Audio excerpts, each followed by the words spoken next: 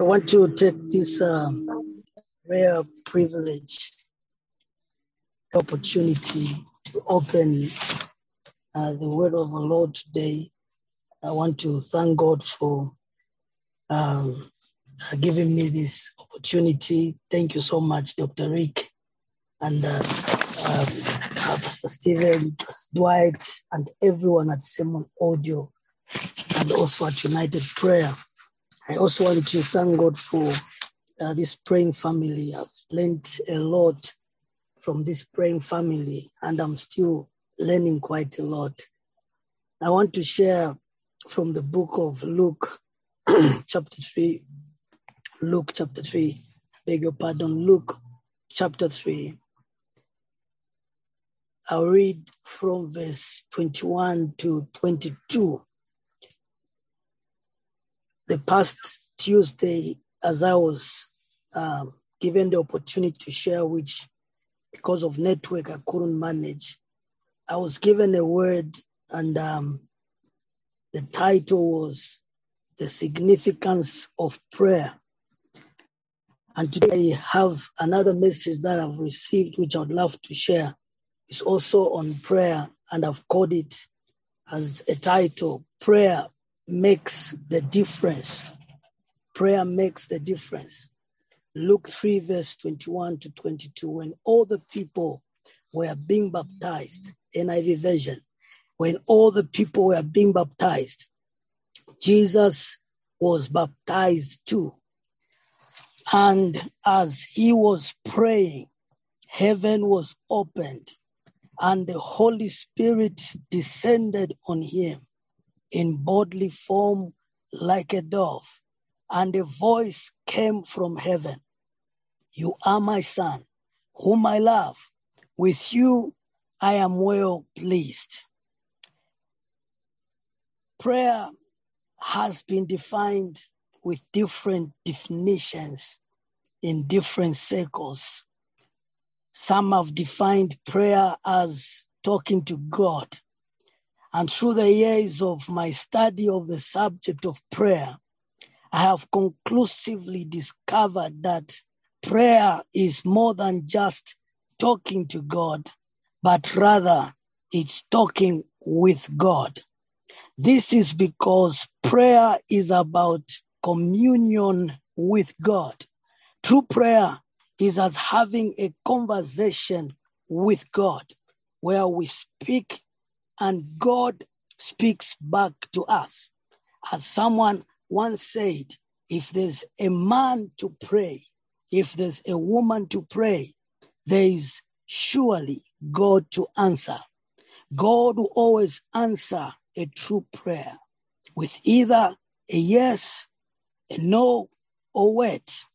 Even so, prayer that is vested in God's word, in a nutshell, is key to a thriving Christian life. When I was pursuing my diploma in world missions and church planting here in Zambia, we were visited by one missionary from South Africa by the name of Peter Hammond. And in his prayer handbook, he said people would live better if they prayed more, and people would pray more if they lived better. And so Peter Hammond was trying to show us that prayer is synonymous to living better. There are many benefits that we get from prayer. And for us to be effective in our walk with the Lord, we need the word of God as well as prayer. The servant of God, Dr. Rick Cross, last year about this time, as he visited us here in Zambia in Africa, during the sessions, he gave us an illustration of the two wings of a plane, where he said that as we advocate for the gospel advance, we need the word of God in one hand and prayer in the other hand. We need to know, beloved, that the more we pray, the more we wrestle with sin, the more we set the scriptures, the Holy Spirit works in us in putting on the new man. Now, Jesus as our role model or as our model, since we want to be or we have to be Christ-like, Jesus as our model was intentional on prayer. He lived a life of teaching the sound doctrine and of continuous prayer here on earth. So this means that we need sound doctrine as well as live prayerfully. Scripture shows us instances where Jesus prayed.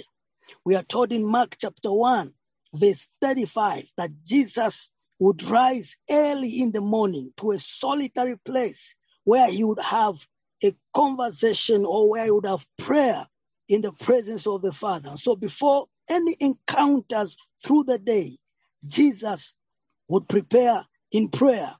And we also see, we are told in Matthew chapter 4, somewhere from verse 2, of how Jesus went into the wilderness. And this was before his public ministry.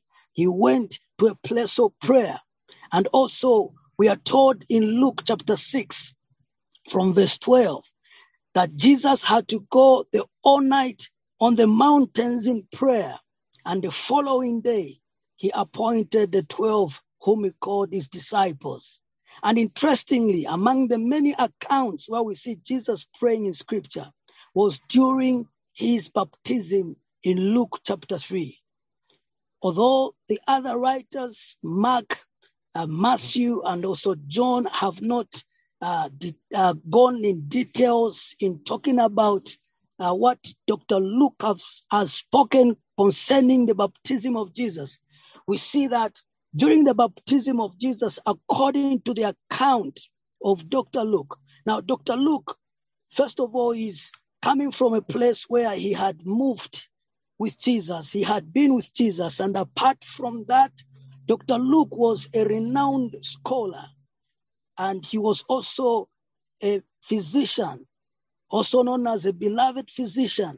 And the Apostle Paul authenticated this.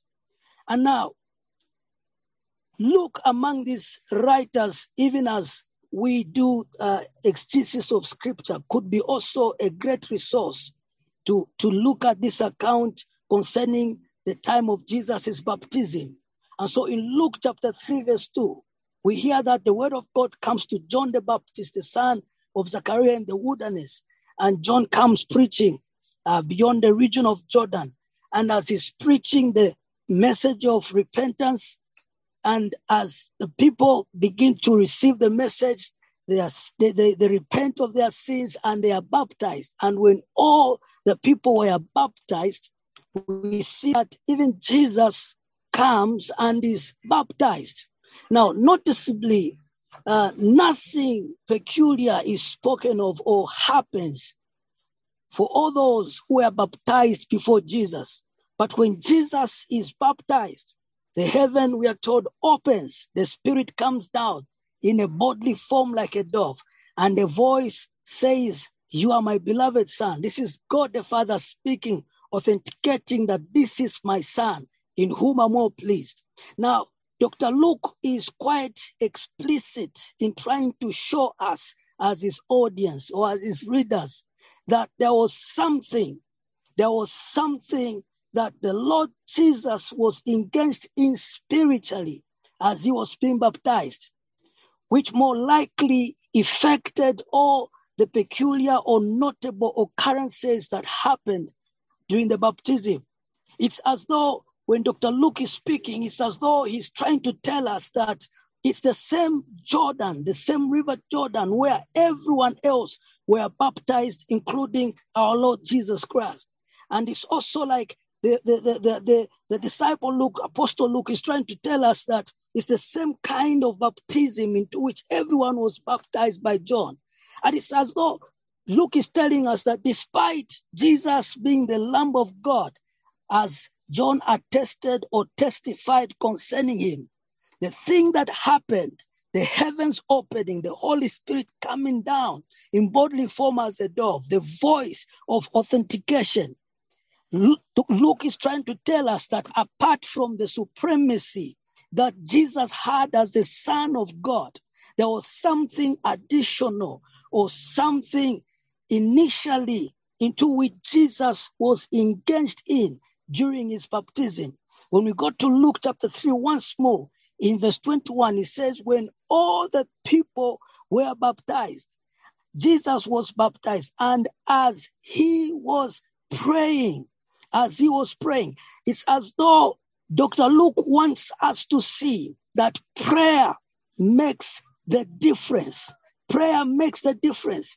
As he was praying, heaven was opened and the Holy Spirit descended on him. That's what Dr. Luke says.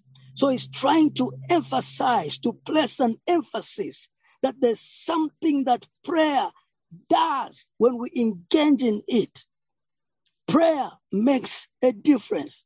No matter who or where we are, our lives can be distinguished through the intimacy with God, which only comes from the place of prayer.